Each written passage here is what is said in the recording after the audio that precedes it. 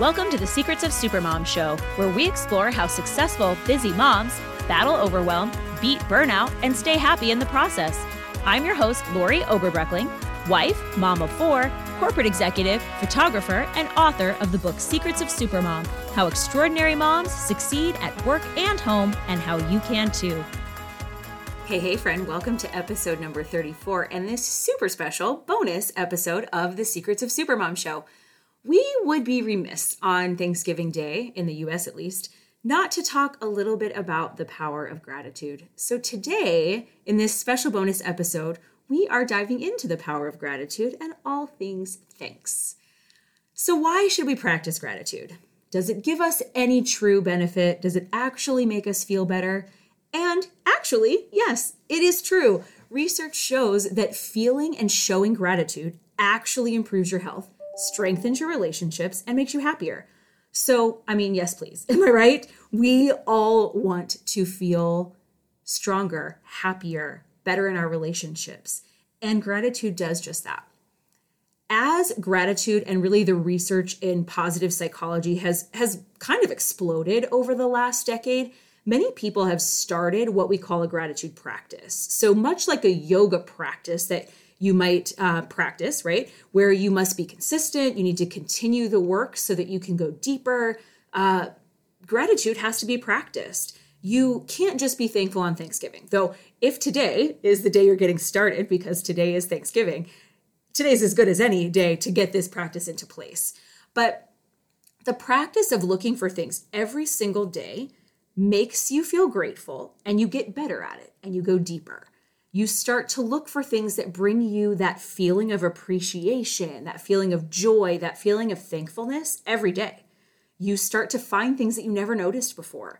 You start to go deeper in your relationships. You start to maybe even release grudges, and you really start to focus on positivity and solutions instead of problems and complaining. And we know how much complaining can impact us by talking about the culture of complaint on this podcast. So if you don't already have this practice in place, if you think, oh, I'm grateful, but you're not actually intentionally doing a gratitude practice, I invite you to start today. Add it to a routine that you already have going. So this is called habit stacking. And if you remember, we talked about this way back in episode number 2. So find a habit you already have in place and add to it. So maybe you think of one thing that you're grateful for each day while you're brushing your teeth at night. Maybe you write down 3 things that you're grateful for in your planner every morning while you review your day that you were already going to review. Maybe you share one thing with your family at dinner each night because you're already going to eat dinner together. In our family, we call this best worst, actually. So we share a win of the day and a struggle of the day. And so you might do that. By making your gratitude practice intentional, you get better at finding things to be grateful for. You practice, right? And I promise, if you're looking, there are so many things to be thankful for every single day. So I know that if you listen to other people talk about gratitude, you might hear people recommend you to write down 5 things or 10 things to be grateful for. And I want to be honest with you, I prefer just one per day. And why? When I'm writing down 10 things, I tend to start to put the same things over and over again. The kids, Jeremy, because those things I am super grateful for. But 10 things is kind of a lot of things when you're writing down this gratitude list every single day. But when I choose just one, I am very intentional about choosing a very specific thing that I am grateful for over that last day. And if I want to add in more things, maybe I've had a stellar day or even a stellar week, I can totally add in more things. But when I take away the pressure and I say, I'm just going to say one thing, it makes it easier. And also, it was a lot easier habit to start for me than it would have been if I tried to add 10 things and go really big. So I want you just to remember, gratitude is not about big things. It doesn't have to be your family or your partner or your kids or your health or your home. It can be small moments. It can be happy accidents. It can be the tiniest joy. You might be grateful that your client gave you a raving review, but you might be grateful that your spouse winked at you from across the kitchen while you were making dinner. You might be grateful that your teenager gave you an unexpected hug. You might be grateful that you hit all the green lights on the way home.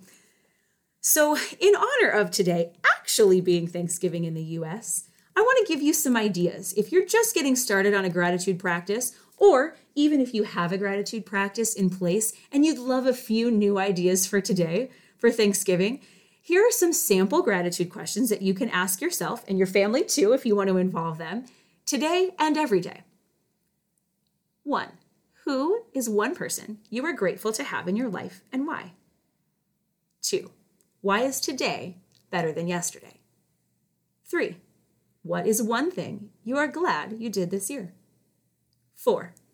What food are you thankful exists and on Thanksgiving? Hopefully we have lots to pick from. 5. What place are you thankful to have visited? 6. What trait about you are you most thankful to have?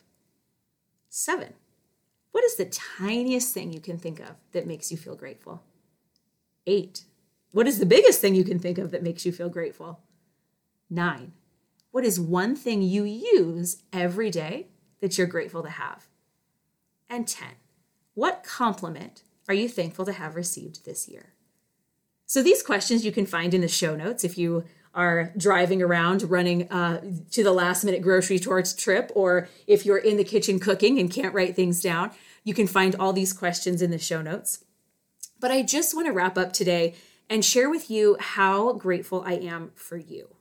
Thank you for being here and listening in every week. And if today's your first episode, thanks for choosing this podcast. Thank you for reading and sharing my book. Thank you for sharing the podcast with other supermoms in your life. Thank you for your questions and your feedback and your reviews and really your honesty. Thank you for sharing your struggles and your wins and your goals with me. I just want to thank you so much for being you. My biggest, most heartfelt thank you.